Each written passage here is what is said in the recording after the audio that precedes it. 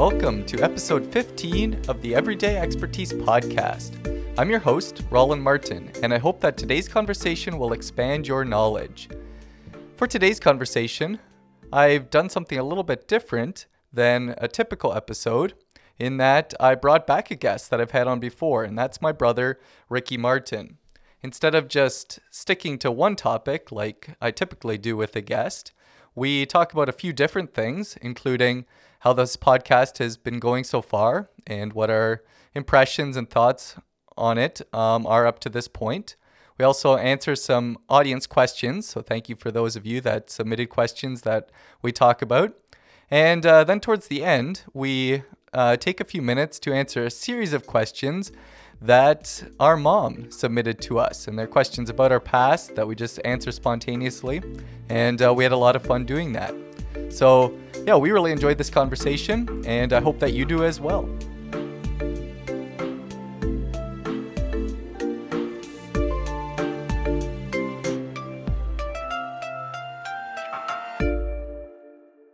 Welcome back, Ricky, to Everyday Expertise. I'm excited about rehashing some of the podcast a little bit with you and then answering some questions. So it's really good to have you here.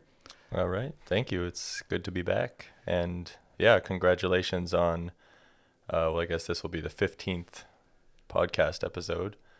So yeah, 15 successful episodes, if this one is. Yeah, thank you. And I also have to say that, and I'm going to mention this a little bit later too, but it's been really great having you as a partner and someone to take on some of the load, especially with the promotional side of things, but also to discuss things and get that ready feedback on a regular basis. And it's just been really helpful. And I don't know if I can say that I wouldn't have successfully done 15 episodes without your help, but it wouldn't be the same, and I'm really thankful for it. So thanks a lot. So to get started, I thought we would, since it's been a few months since we did our first recording, I was curious if there's been any significant events that have happened to you since the last time that I had you on. Yeah, so there's not a whole lot of new things. These pop filters are new, so there's that. Probably the biggest thing is we moved. So last time we recorded, Jasmine and I were still living in Toronto, and middle of July we moved back to this area, to Waterloo. So yeah, there's a lot of work involved in both packing our things up and then settling into the new place. But yeah, so now we're in our place in Waterloo. It's really right by Waterloo Park. So it's a really nice location, close to uptown and everything, and also a lot closer to a lot of friends and family. So we've gotten to, the two of us have spent a little bit more time together this summer, I think, than we would have otherwise. Yeah, it's been really nice having you guys so close, and doing things like running together has on a regular basis has been a lot of fun.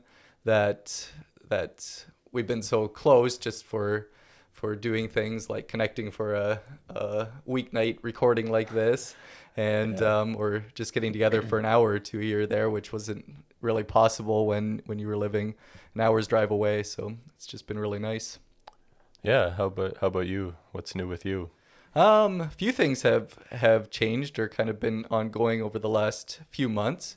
And the big one is that a few weeks ago, got back into school full time again, except fully online this time. So that was a bit of a learning curve at the beginning, and just it felt really busy and overwhelming the first week or two. And I think that part of that, it felt more that way than normal, than just a normal semester starting. And I think the biggest reason for that was because there wasn't that regular schedule of classes to go to, and I think it just took some getting used to what my schedule is going to be, how I'm going to be on top of assignments and that kind of thing.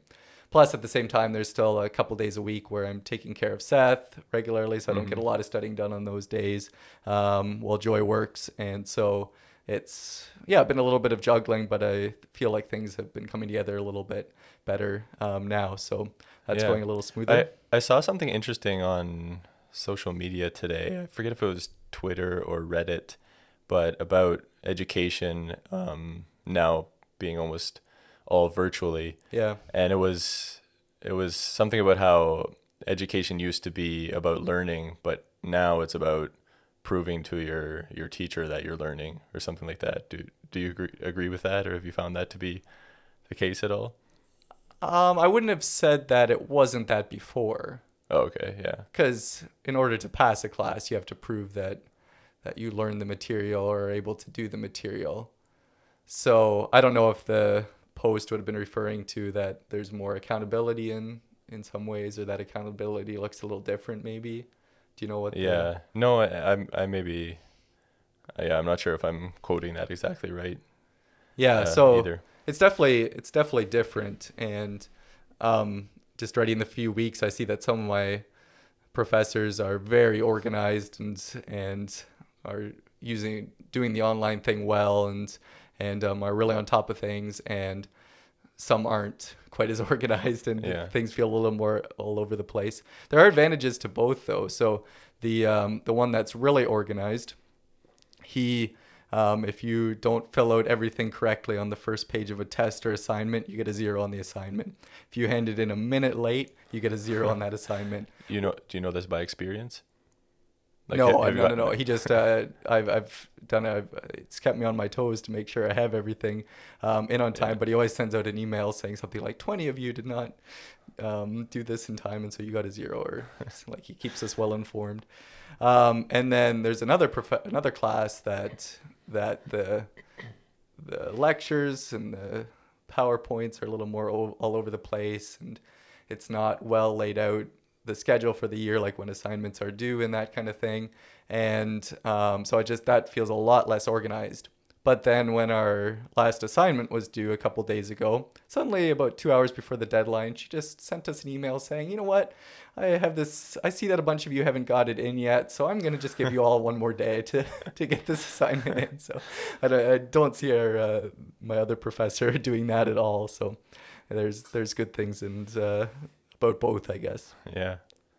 Otherwise, the last couple months, I've been back to my tutoring job at Mathnasium, so it's a couple days a week, and it's a little different with COVID. We wear masks, and there's fewer students in the center at one time, but like most things, you just kind of get used to it, and we've settled into it pretty well, I think, so it's been fun to do that again. And other than that, I don't know if I've talked about it on here at all, and I didn't talk about it a whole lot, period. But a couple months ago, we had a really good time traveling out to the West Coast, flew into Vancouver, and then spent a few days on Vancouver Island. So it was Joy and Seth and I, and then we met up with you and Jasmine out there for about a week. And that was just a really good time to get away, and I was glad we were able to do the trip. We weren't sure for a while. Actually, the trip was originally planned as a reunion with my mom's family out in Oregon, but we weren't able to cross the border then because of COVID. So we weren't sure if the trip was going to go, but we went ahead with flying out to BC instead. So I was really glad we were able to do that. It was a good vacation and a good chance to see a different part of the country. Yeah, we really enjoyed that too, and like you said, both as a vacation, a getaway, just kind of a break, some time off, but it was really nice to spend some time with you guys as well, and really enjoyed that aspect of it too. Yeah, it was a nice little start to you guys moving to Waterloo then, because you had moved just a couple days before you left on the trip, right? Yeah. That's right. All right, very good. So what I kind of had in mind for the first few minutes of the podcast here is that we get a little meta with it, meaning that I thought it'd be fun to just talk with you a little bit about our general impressions of how it's been going, some of the things that we've learned, or some of the things that we've taken away from from the first few months of putting on a podcast. And then we'll have a few questions from audience members a little bit later on that are kind of along the same lines as well. So just in general, how would you describe, or what have been some of your general impressions of starting a podcast, helping me start a podcast project like this, and now a few months into it? Yeah, well, maybe to start, I should say what my involvement has been. Yeah. So we maybe talked a little bit about this last time around, but when you originally presented the idea to me about starting a podcast, you had some questions about if I thought that was a good idea. Mm-hmm. And I did. I was very supportive. Oh yeah, you were right on board right away within a minute or two of me saying it. Yeah, and I thought the idea for having conversations with everyday people about their area of expertise, I liked that. And as we talked about this a little more, it might have been the next time, you had some more questions about maybe like what I would do in this situation. Like you asked me, would it be smart to have a website for something like this, or would I need a website? And I kind of got to thinking that I could use some of my skills in marketing and graphic design and help you. And yeah, so we basically decided to partner. And yeah, I guess we strategized a little bit about what the podcast was going to look like, but a lot of my role was the marketing. So a logo and some of the graphics, the website, and like our presence on social media. I've been helping with that. And right, yeah, you run the Instagram account and set up the YouTube, and is there anything else you do with that? Well, the image, other than creating the images. Yeah, right. No, I meant as far as running social media. Yeah, no, that's been great. So far I've really enjoyed doing that. And one of the things as well is or the two of us together share the Anchor account, I guess. So we look at the analytics together, and it's been fun to kind of look at the numbers as they come in and kind of discuss. I always got or cared way too much about the numbers when I was creating YouTube videos more regularly, and I would like every day be checking how many people watched at this time. So yeah, I obsessed about it too much, but there's something I really enjoy about that at the same time. And so it's been really fun to have someone else to look at them with. And to discuss together. Trends or that kind of thing. And please, no one get the idea that there are massive amounts of people that are tuning into the podcast on a weekly basis or anything. It's very small, but it has been fun to see a little bit of growth over the last few months that we've been doing it. And so that's not the only thing that I'm going for or anything necessarily, but it is fun to see those numbers climb a little bit. And if you look back at the trends, there's a little bit of growth there. So that's been exciting. And just along with that, I wouldn't like to go back and do it without your help on the promotional and graphic design side of things. But I doubt that we would have the same, or I think the small numbers of listeners that we have would be a lot smaller if it wouldn't be for the amazing professional looking graphics that you put out on a weekly basis. So I think that's just been great that you're able to do that and been willing to do that, and have put the time and energy into it. And it's so much fun for me even to be able to share those and put those out. And I haven't heard from a lot of people on it, but I've gotten a few comments since it's been coming out that they just look really professional, and people are noticing them even if we don't hear it all the time. So just wanted to share that with you, that I have heard that from a few people. Yeah, thanks for sharing. And yeah, I don't know that it makes a huge difference in how many listeners you have now. But I know, like, talking about it at the beginning. For example, you weren't sure if you wanted to do Facebook, and part of that was just like you have enough work as it is with recording and doing all that, and you're busy besides that, and so just having another person to help manage that allowed us to do that in the first place. But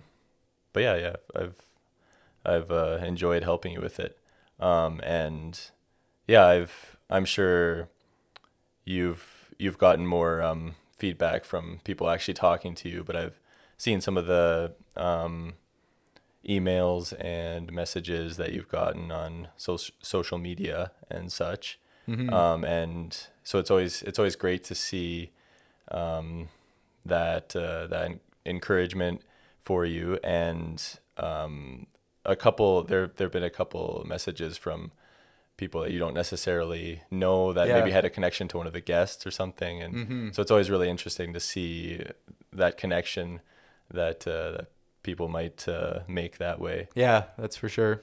And it's so neat when people are willing to take the time to write a note or to share something that they appreciated from an episode, or just take the time to say that they've been enjoying it. There's been a few people that I don't know, or maybe know who they are, but don't know them personally, that have sent me a message, and that's been really meaningful.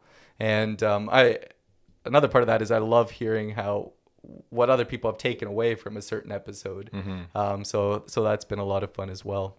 Yeah, and I was going to say along with that too, as far as are people enjoying it, a little while ago, a month ago or so, we were hanging out with some of our cousins. We had a games night, and we got to talking about the podcast, and it was really interesting for me to hear, because all of them sounded like they had listened to multiple episodes and were really enjoying it, and I wouldn't have necessarily thought that they were podcast people, and I guess maybe some of them admitted that they aren't, or they weren't until this podcast came along.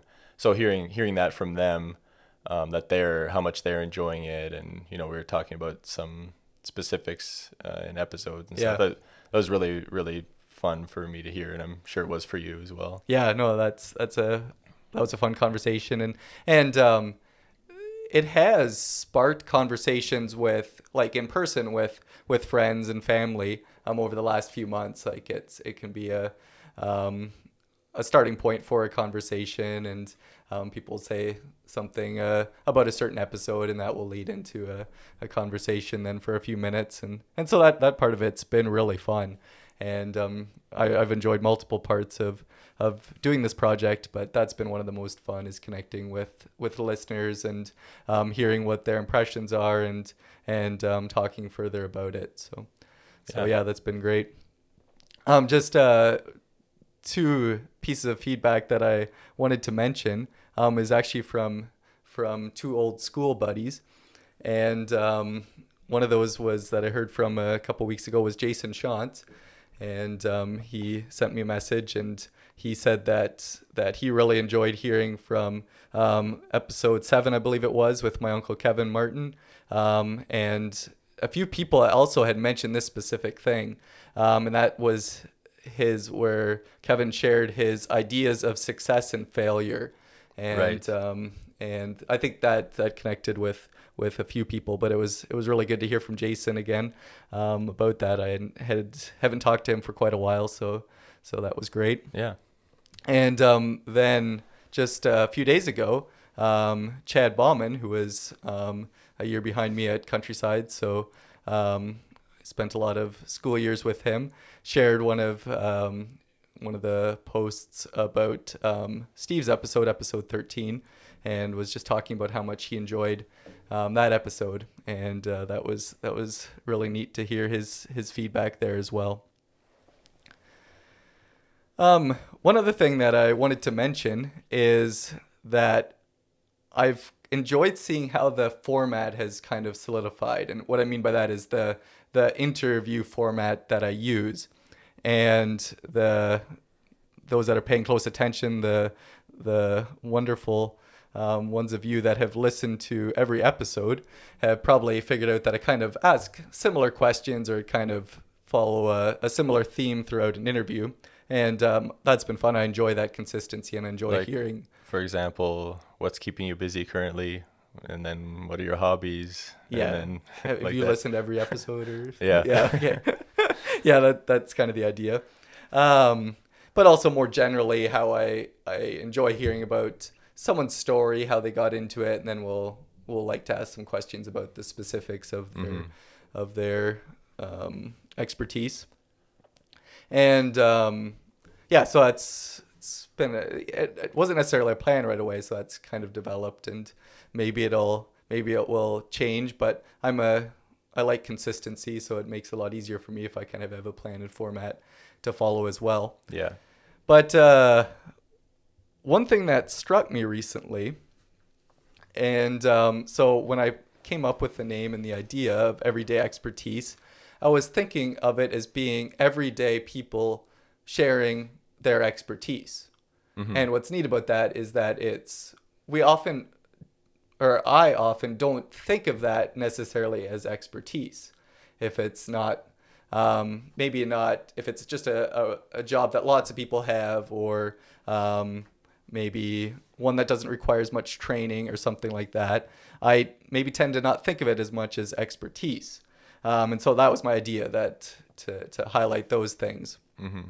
But then as I was thinking about guests, it's been a lot of fun having guests on that have a very specific area of expertise that's different than a lot of people. And so we maybe think of that person that they've done a lot of time and energy into their training and development, and are doing something that not many people are doing. But what I thought of is that everyday expertise works really well for that also, because it highlights how someone with expertise in an area that a lot of people don't have is just an everyday person as well. So it kind of flips it, and it can work both ways. And so that's kind of, I think, what I've been doing. But I just had that thought a little while ago, and I thought that's kind of a neat way where it can be taken both ways, everyday expertise. So you came to the realization that you named your podcast perfectly. Yeah, exactly. Well done. One other thing I wanted to say that I forgot to mention was concerning my role with helping you in the podcast is that we should really mention our photographer as well. Oh, yeah. Good point. Mom has been taking pictures of all the guests.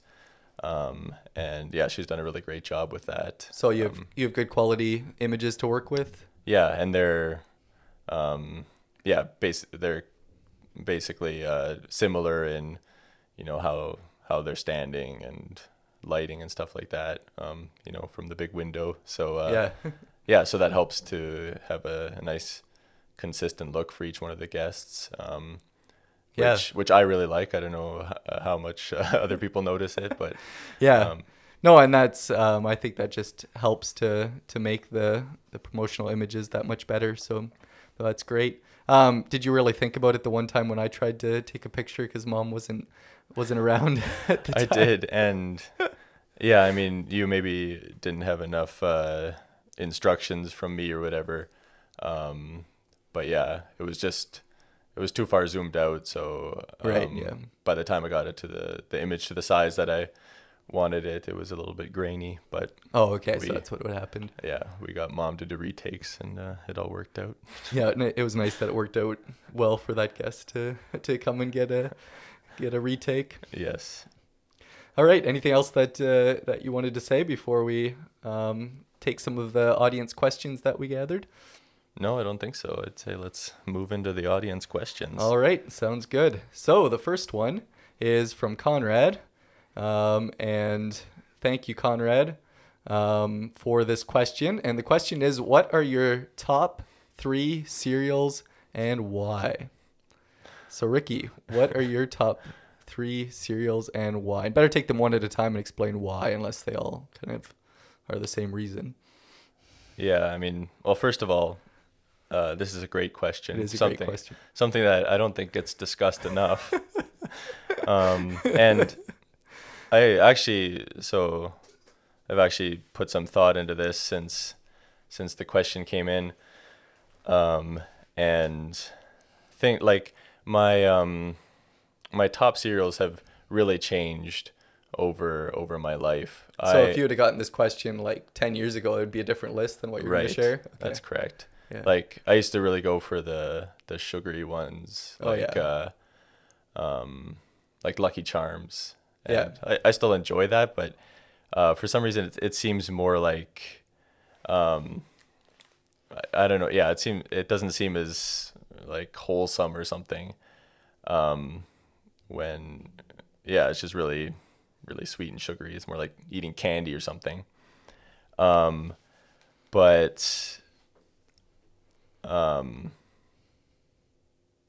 and I was gonna say now I hardly ever eat cereal. Like we don't really keep, we don't really keep cereal at home. So it's not really, so it's kind of a treat every time I do. But I think my current top 3 cereals, we'll start with number 3 is Shreddies. Okay. And yeah, so it's definitely different than the sweet cereals I used to like. Sure. But something about the texture I really like. It's just got a good crunch to it, and it feels like it's got some substance. Like you're really eating, a real breakfast food when you eat it. Doesn't it get kind of soggy in milk? Like, do you eat it in milk? Yeah, but you gotta time it right. Like you can't take too long. So it can get too soggy if you leave it too long. But that's any cereal pretty much. Yeah, that's true. Yeah. And then number 2 is Golden Grams. Okay. I really like Golden Grams. Again, it's got something about that crunch and texture or something that I like, but it's a little sweeter, so that puts it above Shreddies. And then number 1 is Cinnamon Toast Crunch. Okay.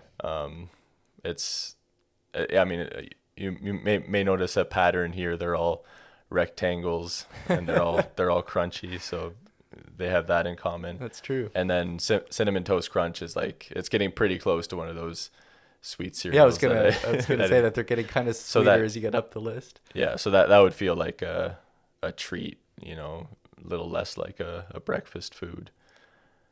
But very good. Yeah, I enjoy 2 of those quite much that you shared, but I've never gotten into Golden Grams a whole lot, so maybe I'll have to try that one again.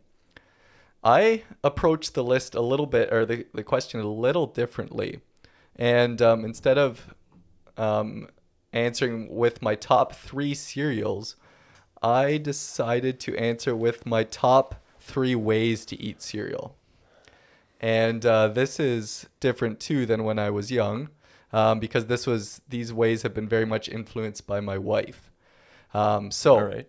The ways to eat cereal are, first of all, that it needs to be at least 2 kinds. So before at the same time. Yeah, before I was married, I never mixed cereals. I think Dad did it sometimes, and I would see other people do it, but I never did myself. But Joy convinced me to try it, and now I do it every time. Number 2 is I don't like the sweet kinds anymore. So, I mean, I don't mind them, but they're not my favorite. And so I would not choose Lucky Charms or Cinnamon Toast Crunch like I would have when I was younger. So now the sweetest that I'll go for is Honey Nut Cheerios. And I like Corn Flakes and Rice Krispies, so I'll mix either Corn Flakes and Honey Nut Cheerios or Rice Krispies and Corn Flakes or something like that. Mm-hmm. And then the third way it needs to be is with milk and fruit. So I always have to have fruit in my cereal now. And the best are peaches or strawberries or raspberries or blueberries. Those are the best cereal fruits. So we eat a lot of cereal, and we always eat it like that, basically. Except for Sundays, then we have a little bit of a sweeter cereal on Sundays. But yeah, I agree. It's a lot better with fresh fruit, and some of those, or like something like Shreddies or Life, I think is a lot better with fruit. Like the fruit really enhances a cereal that's less sweet on its own, I think. Right. And it's actually better with a cereal like that than with a sweet cereal, right? If you mix exactly. fruit with Lucky Charms or something, that wouldn't really work. So yeah, to get fruit in, then I like the not quite as sweet kind. So, I kind of adapted the question then a little bit, and I'm going to throw this at you yet, Ricky. Do you have a favorite cereal box design, or is there anything that stands out to you when you eat cereal in the morning and stare at the box?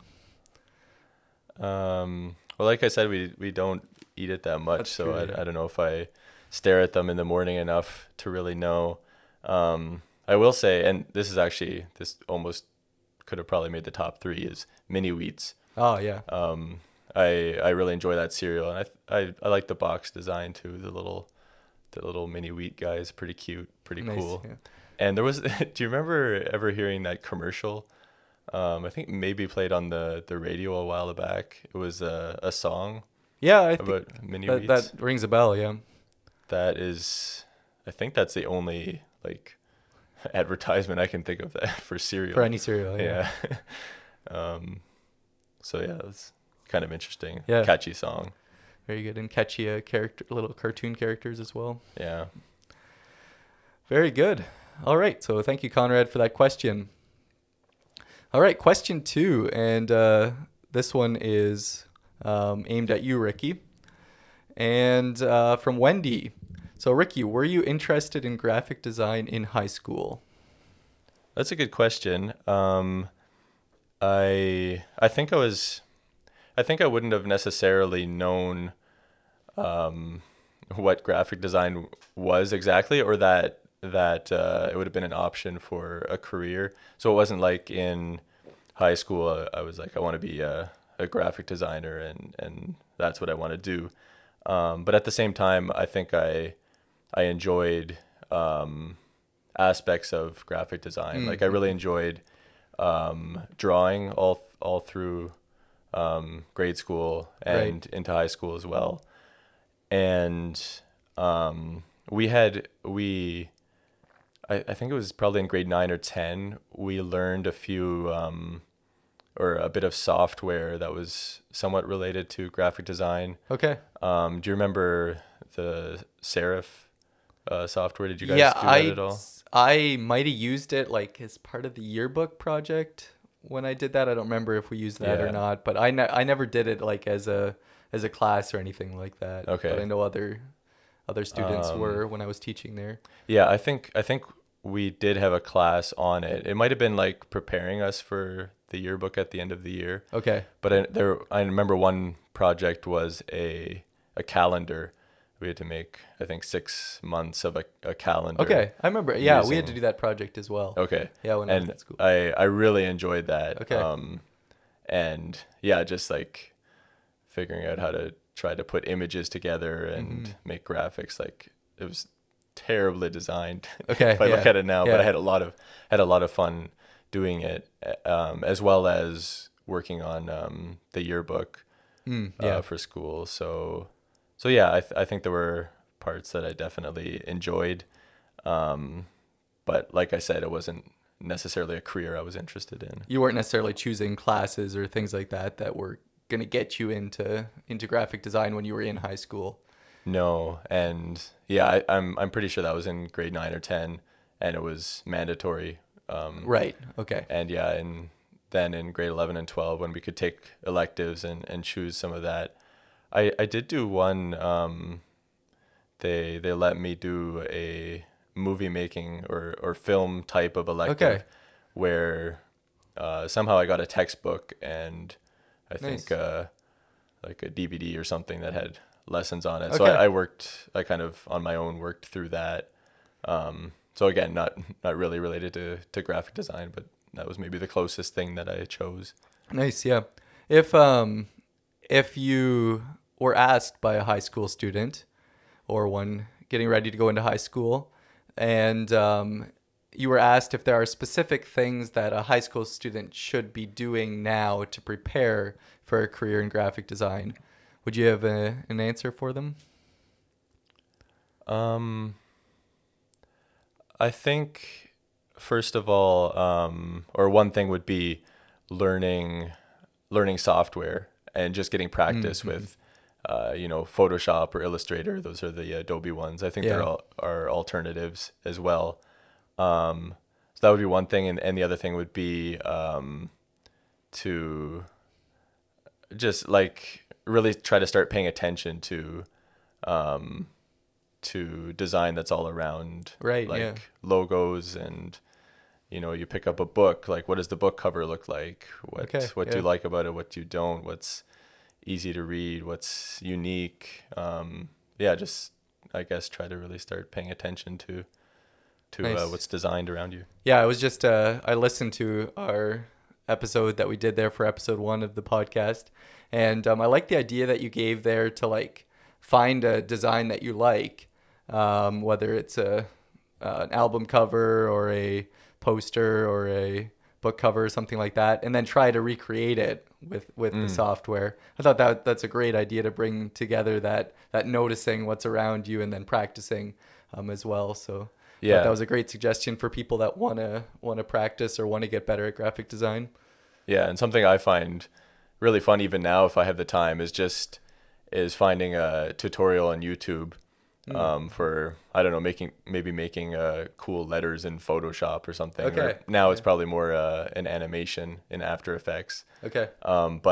And you like follow it step by step. I love step by step instructions. But at the same time you're learning new things, because you're like, oh, I didn't know that you can apply a blur to a drop shadow like that, or I didn't know you could do this or whatever. So that's something that or a good way to learn the software is just to follow tutorials like that, because for me anyway, it's really fun and you're learning lots at the same time. Yeah, that's great. Yeah, thank you for those things. And thank you, Wendy, for the question. All right, next question is also for you, Ricky. And this is from Trevor. What is your favorite Pantone of the year? So start, please, by telling me what a Pantone is. Was I saying that right? Yeah. Okay. A Pantone is a color. And I think it's like a brand or a company, but it's... Did they start this I believe whole so. thing? I don't know when, but I think they've been around for a while. But there's the Pantone matching system, and there's a specific number for a whole bunch of different colors. I think it's like for print, for when you're printing, and so it's supposed to be like or you get that like pure color. So yeah, I don't know all the details, but one thing, for example, is when let's say you're printing a whole bunch of packaging for Eggos, like the waffles. Oh yeah, yeah. I think their logo is red, and that would probably be a specific Pantone. I don't know that for sure, but I'm guessing. Okay, yeah. So when they print a whole bunch of those boxes at once, they have this huge printer that will have CMYK, so cyan, magenta, yellow, and black. Okay, yeah. But a Pantone color would be like its own separate ink, because all the other colors would be a mixture of CMYK, right? The different inks together. But a Pantone color would be like that pure color. That's one place where it's used, like brands, to make sure that they're like the Coca-Cola red is always the exact shade of red, no matter where it's printed around the world, kind of thing. So it probably goes beyond that. So there's I think they pick a color each year. I like this looked company it up, does, or I saw that link you sent, and this 2020's color is classic blue. And last year's color, 2019, I think it was called Living Coral. Okay. And that's my favorite. Nice. Is it kind of a marketing thing that they pick this Pantone of the year, or? I'm guessing. Okay. The only place I'd heard of it before is there's this website, again, Adobe, not a sponsor, but where you can pick color palettes. Okay. So you can like take an image and it'll, pick different points on the image and make a color palette for you. And there's just a huge library of color palettes. So like 5 color swatches that people have used together. Okay. And I know on that website they've promoted their Pantone of the year. That's where I saw the living coral. Okay, got you. Yeah. Yeah, very good. All right, so you said living coral is your favorite Pantone of the year. Yeah. Also, go Trevor. He added right after that it was sort of a joke. Right. Yeah. So we may have just like I don't know, wasted the last 3 minutes there. But yeah, anyway, there you go. I don't know what the joke, like if what exactly the joke is, but I did when I was looking it up. It seemed like it was almost in some ways like where I read an article on this was like published at the end of 2019 on what the Pantone of the year is for 2020, the classic blue or whatever it was, and it seemed like they were approaching it almost like a horoscope or something, like this is going to be a classic blue year, and so here are the things you want to wear and the things you want to do. I don't know if they had COVID-19 in mind when they picked that classic blue for this year. So maybe the joke was like nobody actually cares about this. I'm guessing. Yeah, I don't know. Anyway, thanks for answering it. So then the next question is to you, Rollin. And what was the most intimidating thing about starting a podcast? Yeah, that's a great question. And there were definitely a few things. And for any project that I do, I definitely face some self-doubt. And so for starting this, I would say that was a big one. I would come up with an idea, and then a day later, a few hours later, I'd be like, oh, is this really a good idea? Would anyone listen? Do I really want to put myself out there like this with a podcast? But thankfully, when I got the idea to start a podcast, I was watching a series of videos that I found on YouTube. And one of the first things that they warned about was, I believe they called it the imposter syndrome, that it's easy for people to get when they start a new project. And that's kind of the idea that, and it goes with self-doubt, but why can I really put myself into a platform like this where I've never been before? And it's easy to get those thoughts that I don't belong. I'm not a podcaster. I don't belong in this place. I think a lot of people share that same imposter syndrome or whatever. And yeah, it's so easy to think like there are so many people who could do a better job at this than who already are. Like, exactly. Why would people choose to listen to this or whatever? Yeah.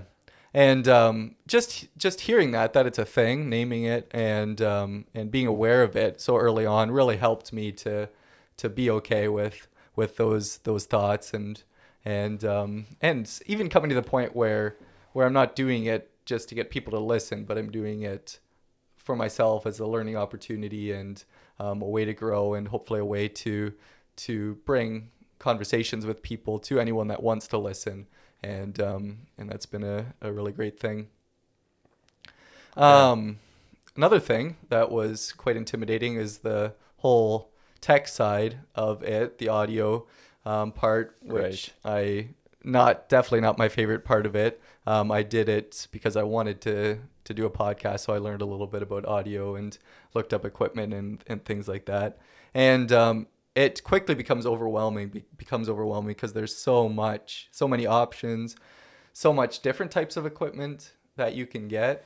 And there's thousands of types of microphones, from the microphone on your phone, which you already have, to $5,000 microphones that you can get. And there's different types of microphones, and then you need different types of equipment to go with it, depending on the types of microphone, and so it's really overwhelming, or at least felt that way to me, and especially since it's not something that I really enjoyed. It wasn't the reason I was podcasting, but it finally just made a decision and went with it and learned how to use it. And thankfully, the good news is that it really wasn't that bad.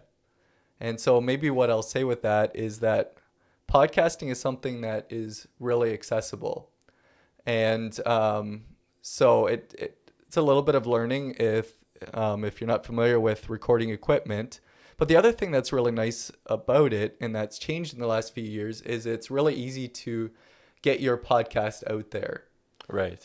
So I'm using Anchor, and there's other hosts as well that make it really easy. You just upload it, follow their instructions, and within an hour or two, you can have a working podcast. And with a few days, this one was spread out to the different podcast players that everyone uses. So that was really nice that that's so easy now. And it wasn't from some of the books I was reading, it wasn't that way even just a few years ago that it's that accessible for everyone. Yeah. So yeah, if there's some of you out there are thinking of starting a podcast, it's definitely possible. I think anyone can do it. Anyone with some recording device and an internet connection to get it out there. And one thing that I've decided since I've started it is the world's a better place if everyone's podcasting. So every single person. Yeah, because and we're having conversations and sharing ideas and things like that. And then I think if you podcast, you're probably going to listen to podcasts more too. So in that way, I think it would be better. And the third intimidating thing is I find coming up with questions for a topic that I know a little about can be intimidating. So I liked what Roseanne said on episode 8, and she was talking about students that are in their first year or just getting into a new topic. Mm-hmm. They ask questions that aren't really based in reality, and so can sound really strange or funny, and maybe can even be good questions sometimes to someone that is an expert in a certain area. So that's a fear of mine with especially topics that I'm not familiar with, is that I'll ask a question that will seem somewhat absurd to to my guest. So I worry about that a little bit, but it's gone all right so far. Yeah. And then along with that question, or kind of contrasting, what parts of podcasting have you enjoyed the most? Definitely the conversations that I've gotten to have with people have been a lot of fun. I've learned a lot, and it's been a really great time. And maybe something I'll say specifically about that is in the last, I think it's been happening all along, but I've really started to notice it in the last few episodes, is that as we get into the conversation, usually about halfway through, the guest starts to relax and kind of let loose a little bit more, and especially as they get into things that they're passionate about, you can just see that passion come out. And I've started to look for that, and it's been a lot of fun to see that with guests. So definitely one of my favorite things there. And then I mentioned the other thing as well is hearing from different people about what episode they enjoyed or what part of an episode they enjoyed. And I've been amazed how often the things that people mentioned to me that stood out to them is different than things that I took away from an episode. Yeah. So it's just fun to see that we're all different, and it's helped me to, sometimes I think that, that episode didn't go as well, and then I'll hear from someone that, they just really enjoyed it and learned a lot from it. So that's been really great to hear. It's been just a good reminder of different, or how everyone has their own unique perspective and just comes to the table with different viewpoints, and different things stand out to them. Yeah, for sure. Our cousin Patrick asks, what's been one of the most interesting things you've learned through recording the episodes? Yeah, so I took that question that said 1 and I picked 3. And I decided to go with 3 super specific things that I've learned. And so the first one is in my conversation with Dad about, from episode 3, about managing an apple orchard. And just before that, I really enjoyed that conversation. I've enjoyed the ones where I learn about a completely new topic and don't know, before the conversation, I don't know much about it. But it was also really fun to talk with Dad about something that I've talked to him about many times, learned a lot already. And there were just a few things from that conversation that I learned that were completely new that I didn't know at all. So that was a lot of fun. And one of those was that that he said that the processes that form the buds for the next year on an apple tree actually those buds begin developing already the year before. And that was a completely new thought to me, that the buds that are going to be coming in the spring of 2021 have already been developing for a few months on the trees. And that just helped explain some things like why you need to take care of an orchard if you're having a bad year. You can't just let it go because it's going to affect the next year. And it also explains, I knew that some types of varieties will have a really good crop one year and then often not have a good crop the next year, and they kind of have a 2-year cycle like that. And so that kind of explained that they're putting all their energy into the good crop, and then the buds need an extra year to come back. So it was fun to learn that specific thing. Another one was from episode 4 with Gabriel Yancey, and him teaching me that farm animals tend to have been prey animals, and therefore will hide weaknesses like injury or disease. And so a vet or a farmer or someone that takes care of animals has to be really aware of that they're not going to come telling you that they're injured or sick. Yeah, I found this really interesting too, and that's actually the clip segment you used. We ended up using for that episode.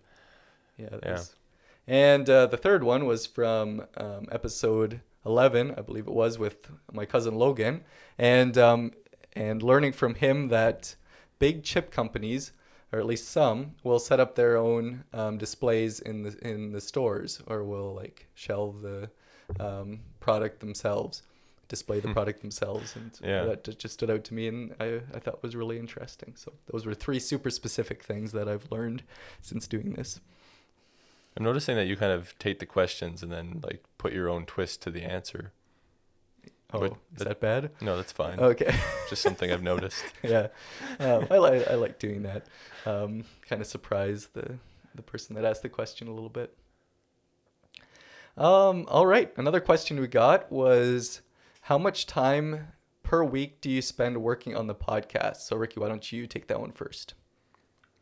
Yeah. So at this point, if you notice the graphics that we put on social media and the images, there are 3 for each episode, and we have a very specific template that we follow. Yeah. And so it's basically just following that template and changing the image and some of the graphics. But yeah, probably about an hour and a half to 2 hours per week. Do you have to spend a lot of time like deciding on the image to use or like the little images that will go with a specific episode and that kind of thing? Or is that most of the time, or no? Probably most of the time is actually doing the work of making those changes and stuff. And as far as it really depends on the episode. Like sometimes it seems like I know right away kind of what I want to use, and you like it, so we just go with it. And other times, I spend more time, looking for images or trying to figure out what would make the most sense. Yeah.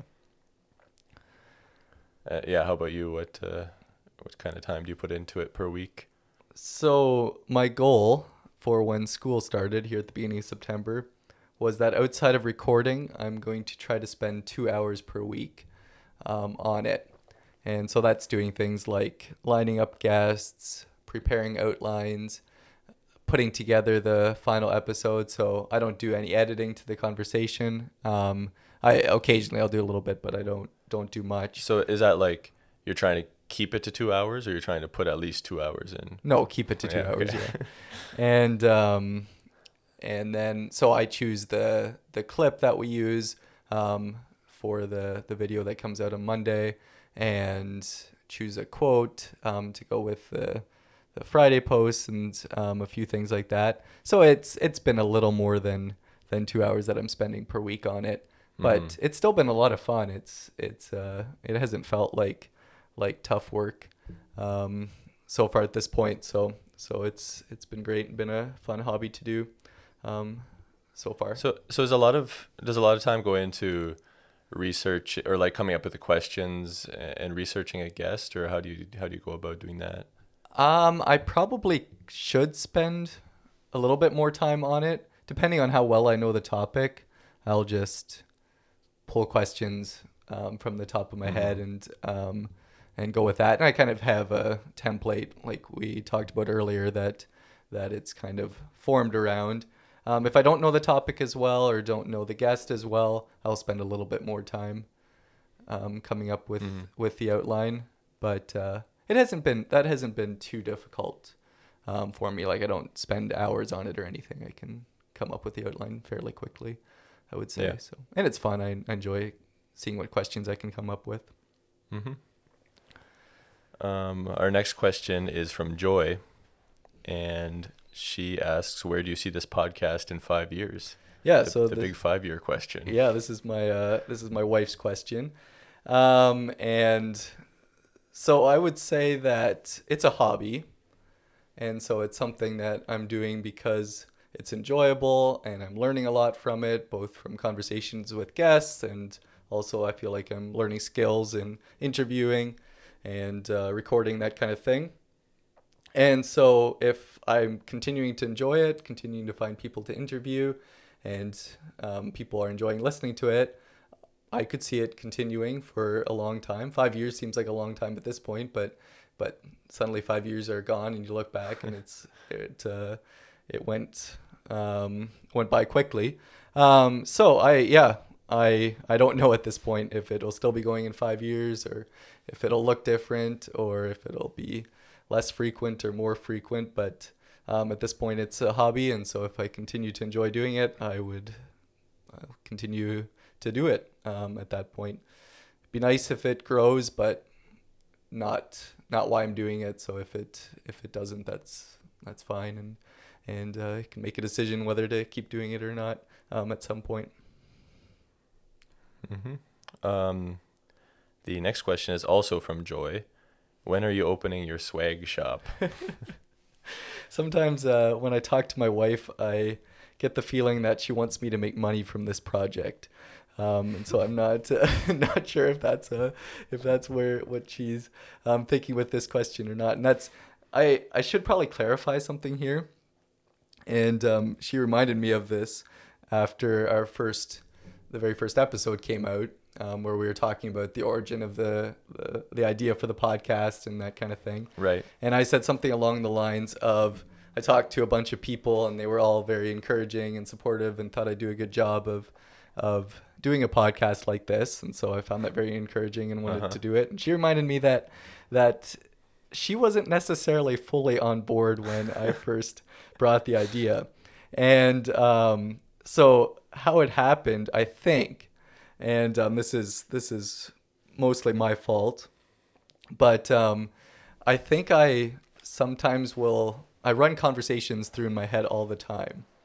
And so like preparing for an interview, I'm just having a imaginary conversation with the guest in my mind, and I'm like you actually hear your voice talking inside your head. Yeah. Exactly. And sometimes that happens where I plan to say something to Joy and think that I've said it, and then realize that no, that was just in my head. I didn't actually say that. I don't know if other people have that problem or not, and I don't think it happens to me all the time. But I think I had in mind that I had talked more with her about the idea than I actually had. And the other part of it was that I come up with ideas all the time, and we'll share them with her, and most of them are just ideas that will never go anywhere, and she writes them off, and that's fine. But this one kind of stuck and kept going, and I don't know. I wonder if she kind of thought that this one's going to die too, and didn't realize that in my mind it was continuing to grow and to become an idea, and I just did not communicate very well. And what happened was suddenly I was buying equipment and hadn't communicated this very well, and she's like, Roland, we got to talk about big purchases like this. I thought we had. I'm sorry. And so it was not good communication on my part. And so anyway, it was when we listened to that when she listened to that first episode, she said, Roland, was everyone on board with this podcast idea from the beginning? And I'm like, yeah, I kind of wasn't thinking about that. Sorry. So sorry about that, Joy. And the good news is that she is very much on board now, and that's good to hear. Yeah, and has been a faithful listener and gives me lots of ideas. And her favorite episode was the one with Cam on respiratory therapy. So makes sense. It's fun discussing with her too. So maybe I missed it, but what was the answer to the question? When can the fans expect to be able to purchase merch? Yeah, so I have no plans for any merchandise at this point, but I was going to throw the question to you. What would you suggest for Everyday Expertise merch? What should we, once we do open the shop, what should we have? Like a t-shirt with the two little talking bubbles, or? I was thinking we maybe more use like the more expanded graphics like from the website. Like that could look pretty cool, like pretty big on a t-shirt, I think. Oh, okay. You know what I'm talking about? Like it's the two bubbles, but then it's got those other elements behind it, kind of. Gotcha. Yeah. Maybe let us know if you're interested in getting an Everyday Expertise t-shirt. I'm sure we can maybe make that. Yeah, happen. I'm sure Ricky can use his connections to get you one if you really want one, but no plan to advertise them at this point. All right. Thank you everyone for all those questions, and we have one more that we're going to kind of use to segue into a little bit of a different segment here, and this is from Anthony, our cousin, telling us to make sure that we tell everyone about our epic upcoming marathon. And so Ricky, you and I enjoy running a little bit, and you did 2 marathons last year, and I joined you for the second one in the fall, almost a year ago now. That was a lot of fun. There's a video on it on YouTube on Ricky's channel if anyone wants to see that. And we're planning to run one again this year, and unfortunately, we can't because of the pandemic, or can't do it in the normal way in Toronto like we would have wanted to. But they came up with this idea for a virtual marathon where people around the world can run it and input their time, and we get a T-shirt and a medal, hopefully. Anyway. And in doing this, Ricky came up with this great idea. So why don't you tell us a little bit about what we're planning to do? Yeah, so like you said, well, okay, we had been expecting for a while that there's a really good chance that the actual marathon wasn't going to happen. Correct. Yeah. And so we kind of said, well, we'll keep training as if we're going to run in it, and then if it is canceled, like it probably will be, maybe we can run our own marathon. So then when we heard about the virtual, we're like, that's true. Let's do it. I forgot we'd been talking about just doing the distance on our own, and but then decided to make it a little bit more official. So yeah, so basically I got to thinking that we could plan a route that would go by a few people's places that we know in the area, and then that could be our way of having at least a few fans along the way, or people at least seeing what we're doing or cheering us on as we go by. Because one thing about running an actual marathon is, two things. One is that there are constantly people running like alongside you, with you, and there are a lot of people that come to watch people, and they do a really good job of cheering the runners on. Which is it's great if you're a runner, I find. Mm-hmm. So those will be 2 things we're missing. So I guess it's a way to maybe kind of try to counter that a little bit. Yeah, and hopefully it'll go well even without the normal support that we'd have. But at least we'll have each other. We're not just doing this on our own for it. So we're planning to do it on October 10th, Saturday morning. And so if anyone in the area wants to join us, are they welcome to do that, or is it just going to be the two of us? Yeah. When's this going live? The 9th? Yeah. All right. Yeah, so you got one tomorrow.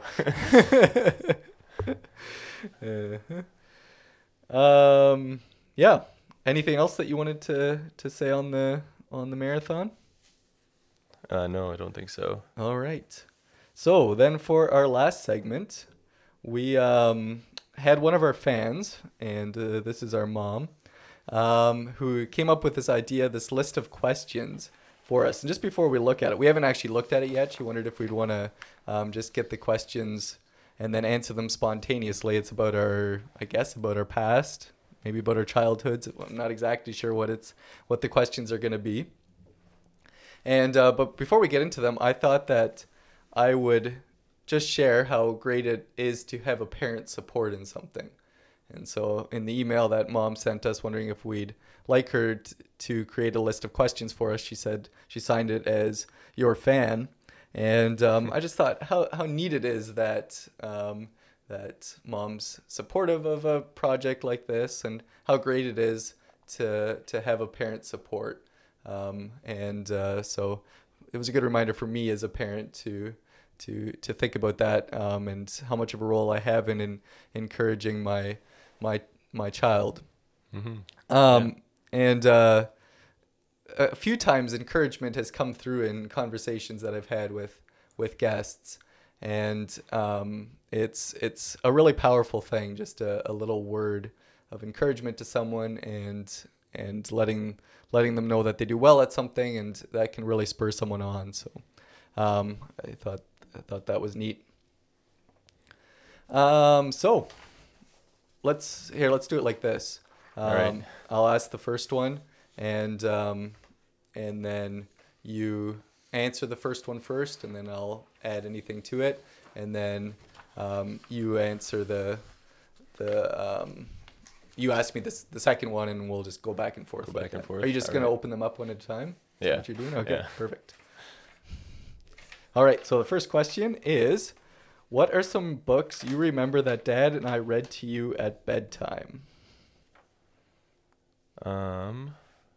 Bedtime. So as Ricky's thinking about that, for quite a few years, Mom and Dad would take turns reading to us before bed, either every night or every other night. I forget, maybe it changed, but we got a lot of books read to us that way.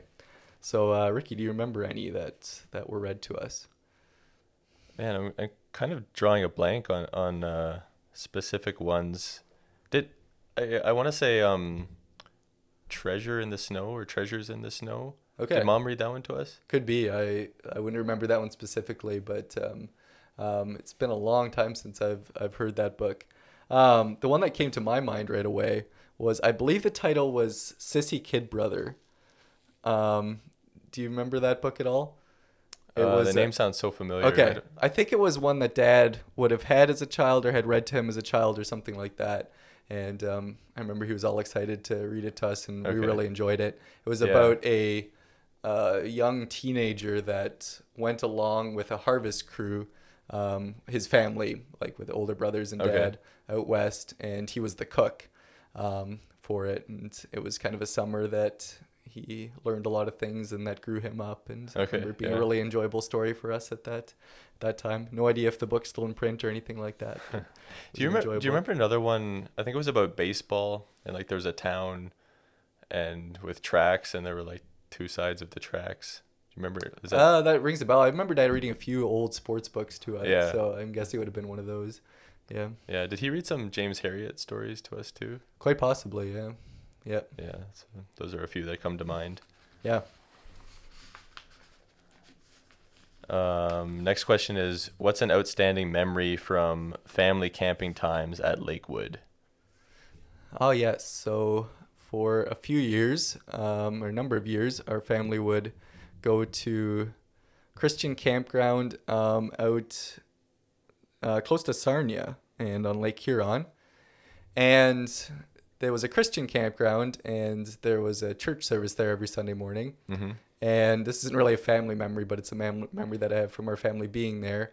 I remember they had a guest speaker in to preach the Sunday morning sermon one time when we were there. And from what I recall, most of the sermon was him telling a story about his skydiving experience. Okay. And that memory sticks with me. He would have like sound effects for the plane. I remember that it took until the third time till he was brave enough to jump out. And so the plane had to circle around like 2 times to give him another chance, and he had a sound effect for the plane circling around that I still remember. So I see. I don't remember that. I must have been in Sunday school or not listening.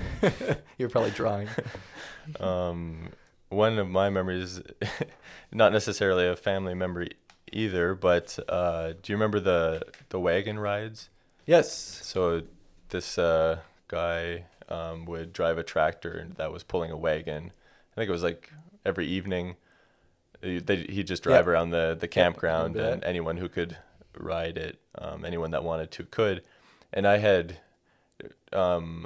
made friends with someone close by, a kid my age. I don't remember his name, but on this wagon ride, I specifically remember talking to him, and I asked him how old he was, because you got to is he older or younger than you? And he said kind of quietly to me, he said, "None of your beeswax." And then his mom, who was also on the ride, heard something and said, "What did you say?" And he said it again, like even quieter.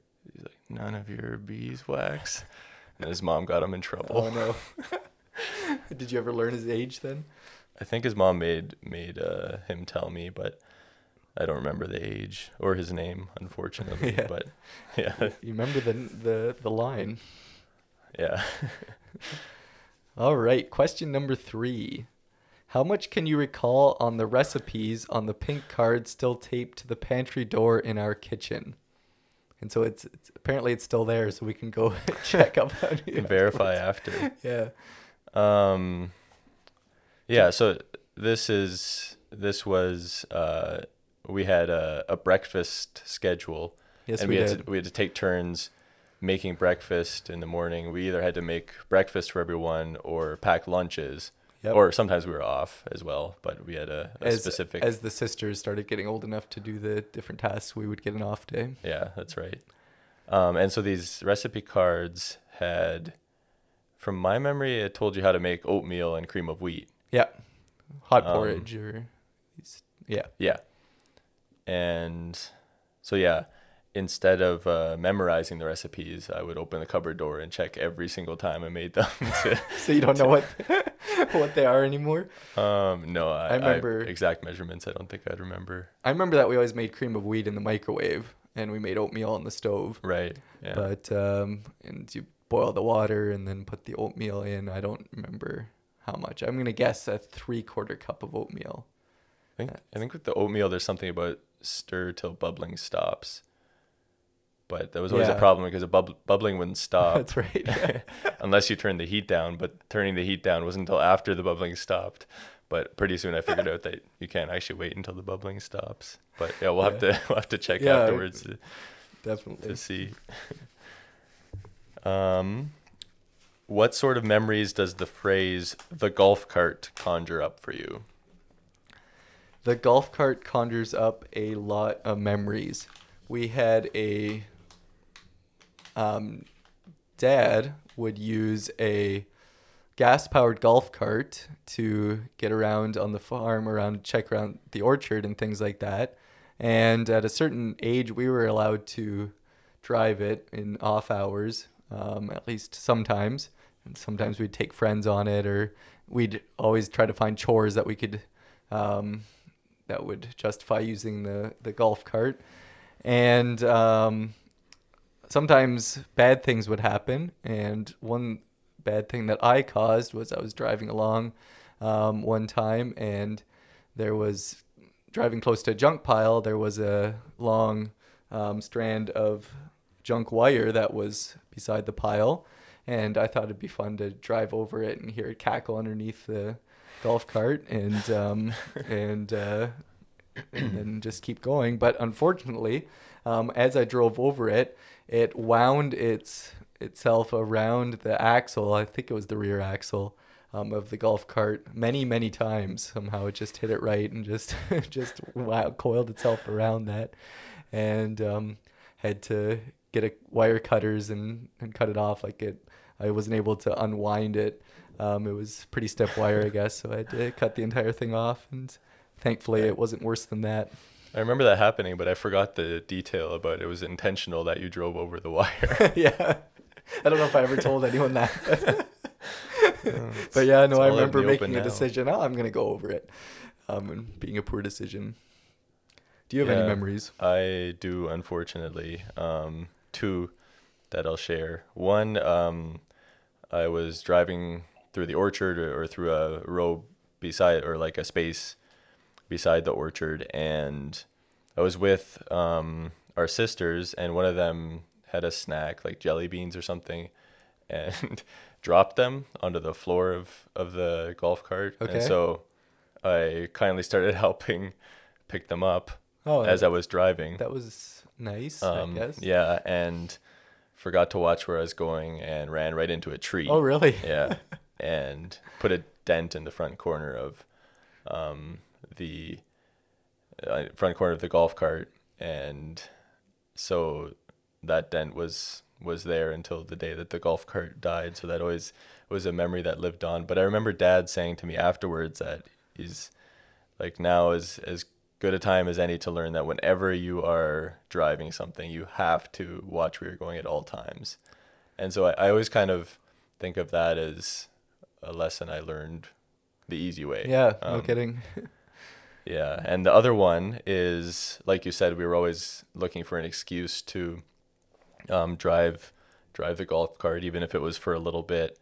And one day we were getting our garden shed delivered, so it came on a trailer, and they were unloading it. And I noticed it was getting a little boring. It was kind of taking some time to unload this thing off the trailer, and I noticed that the golf cart was sitting in the sun. And this was something we'd do. We'd ask if we could park it in the shade, so it wasn't so hot the next time somebody actually needed to use it for real. So I'm guessing Dad was pretty distracted, so he said, yeah, that's fine. So I hop on and get ready to put this thing in the shade, and Kayleen, my sister, hops on as well for the ride. Right. To ride to the shade. To ride it into the shade. And so I put it in reverse to back up, and Kayleen was sitting beside me. This is my memory of it, so hopefully hopefully I'm getting it right. But just kind of touched the pedal lightly with her foot, just enough to make it not go at all, but just the sound like a motor kind of starting. And I said, "Don't press the pedal." And then she floored it. And we were moving full speed backwards before I could like think what to do, like to hit the brakes or to, kick her leg away or whatever. And before I knew it, we sandwiched Dad in between the golf cart and the trailer. So he didn't have time to move out of the way. I think it was right up against the tire of the trailer. It was, because the nozzle or whatever ended up puncturing his leg, which caused it to bleed a lot. I think that was actually, there's a lot of bruising too. Yeah. I don't know if he would have been cut though if it wouldn't have been for the stem of the valve hitting, puncturing his leg. I don't know if it would have bled, but it was pretty bad. Yeah. So I felt terrible for that for a while after, and I think Kayleen did too. And yeah. Did she think that you said to press the pedal, or did she hit it accidentally? In my memory of it, that's okay. That's what happened. But yeah, no, we always have that memory now when we think about the day that the garden shed was delivered. Yeah. All right. Question number 5. What are your impressions of a big deal event that happened in the world when you were in grade school? So do you remember any big events from when you were in grade school? The first one that comes to mind is 9/11. Yeah. I remember I was in grade 3, and I just remember our teacher saying something about how some planes hit a building and it was a big deal. I think maybe more from the fact that she would paused everything to tell us is kind of how we understood that it was a big deal, or maybe from our memory of it now is that it was a big deal because we now know it was a big deal. Yeah. But yeah, that's definitely the first one that comes to mind. Yeah, that's the one that came to my mind right away as well. And I remember I was in grade 5. It was first or second week of school, so I always think about that because on the anniversary of it, it's always at the beginning of the school year. And I remember it from what my teacher said. I knew it was a big deal, but it didn't strike me as that big a deal until we got home and found Mom listening to the radio, just like laying on the bed or something, listening to the radio, which was very odd. Like at that time, she did not listen to the radio at all. Yeah. And she told us that she had been listening to it all day. And just that fact, that was seeing Mom do something so different from her normal routine, I think is what clued this little 10-year-old that something big had happened. And so it was definitely big enough, and reading about it in the news for weeks afterwards, I think solidified how big it was, an event it was for me. But yeah, I think I can say at the time I knew it was. It's not something that I've read back on to later. I think I was old enough to understand that it was something big. Yeah. Next here, what didn't you like about getting ready for company when you were young? What I didn't like about getting ready for company, I think it was just a lot of work. So Mom was good at putting us to work when there was work to be done. And I never liked cleaning or tidying up. Always seemed like a big, overwhelming job. And that was always something that we did when we were preparing for company. And definitely the worst part of that was what we called our rec room downstairs, kind of our family play room. And it was always a mess and just horribly overwhelming to clean up. And so I always dreaded that. Yeah, very, very daunting task. Yeah. Yeah, I remember it also being a lot of work if we were having a lot of guests and we had to put all the boards in the dining room table. Right. Get that thing stretched all the way out. Eventually I got to the point where I enjoyed that part of it. Oh, okay. Yeah, the more boards that I got to put in the table, the better. But it was a big job. All right, question number 7. Is there an oft-used expression of either parent that you see more wisdom in now than you did in your growing up years? That's a good question. This is maybe one that would have been more beneficial to have known before. Can you think of any right off the top? Yeah. There's one that I've used that I probably kind of laughed at. I think I know what you're going to say. Yeah, but now I use all the time. And that's one that Mom would say a lot, which is that books are our friends. So anytime that we were misusing a book at all, that we would hear that. And I always enjoyed reading, and so it probably didn't take too long to stick. But I remember as a teacher, I would use it to students when I didn't think they were treating a book right. And I've used it with Seth, my 1-year-old, a few times too. So I'm sure it's something that I'll continue to use. Yeah, that one definitely has stuck with me too. And even seeing a book like fall off a table or something like hurts a little bit. And I wonder if part of that's because, well, books are our friends. Yep, that's right. Yeah, I didn't think of any more in that right off. Okay, that's fine. We'll just go on to the last one then. All right. And what do you think will be your go-to story when your children ask you to tell them about when you were little? Yeah, that's a good question. It's something that I thought about recently, actually.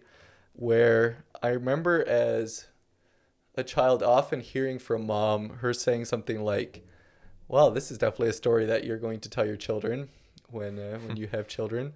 And whenever I think about that, I remember hearing that statement a lot, but I have trouble coming up with those stories when I think about that statement. So I'm guessing that even some of the memories that were prompted here as just the prompt is all I need to think of something. So I'm guessing that when Seth's old enough to start asking for stories, or I start telling him stories about when I was young, I'm guessing that telling stories will bring other stories to mind.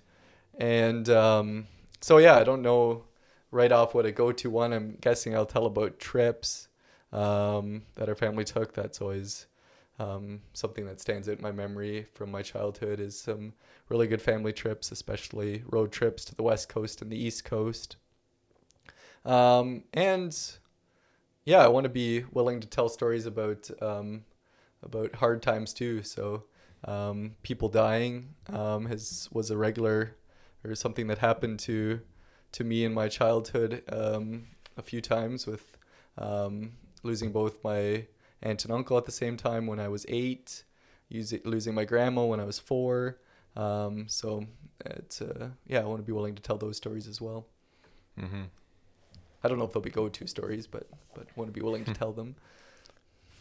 Yeah, I think the one that I already talked about, the golf cart one, will definitely be a story that I'll always remember. Yeah, and you mentioned trips, and I thought of that too. And I remember the East Coast one. Do you remember how old we were for that one? I'm thinking maybe 11 and 13 or somewhere around there. Yeah, sounds about right. But one thing that really stood out to me was I think it was called like the Village of Avonlea or whatever. Yeah. But there was so it was the story of Anne of Green Gables, but they had actors who walked around the town and they did different skits and stuff. But you could talk to them, like you could talk to Anne or Diana or between skits they were kind of wandering around the town and just like like we were in the town at the time. Yeah, I remember Mr. Phillips' dad played Crokinole against Mr. Phillips. Yeah. And when Dad won, Mr. Phillips said, "This gentleman has beaten me." So yeah, that whole experience really stood out to me. So yeah, hopefully have kids one day and they like the story of Anne of Green Gables, that would be a really fun story to recount. Yeah, for sure. All right. Well, thank you, Mom, for coming up with those questions and taking us down memory lane a little bit. That was fun. And thank you, Ricky, for doing this, coming on the show again and talking a little bit about the podcast, sharing a little bit more from your experience with graphic design, and just talking. It was a lot of fun. Yeah, thanks for having me back. Really enjoyed that. Great. Thank you, everyone, for listening. And thank you, Ricky, for coming back to the podcast and thinking about these questions, talking about the podcast with me, and conversing and reminiscing about the past. That was a lot of fun. Thank you to all of you that listen to this podcast regularly. And for those of you that haven't missed an episode yet up to this point, I really appreciate that. And thank you for listening. And for those of you that just tuned into a few episodes, I really appreciate that as well. Thank you for taking the time to listen. If this is your first episode, welcome, and hopefully you'll stick around for a few more. If you'd like to connect with the show and answer any of the questions that we talked about or give me your thoughts on the podcast up to this point, love to hear them. Send me an email at contact@everydayexpertise.ca. If you'd like to find out more about the show, check out our website, everydayexpertise.ca. That's all for now. Join me again next week to learn from the expertise of everyday people.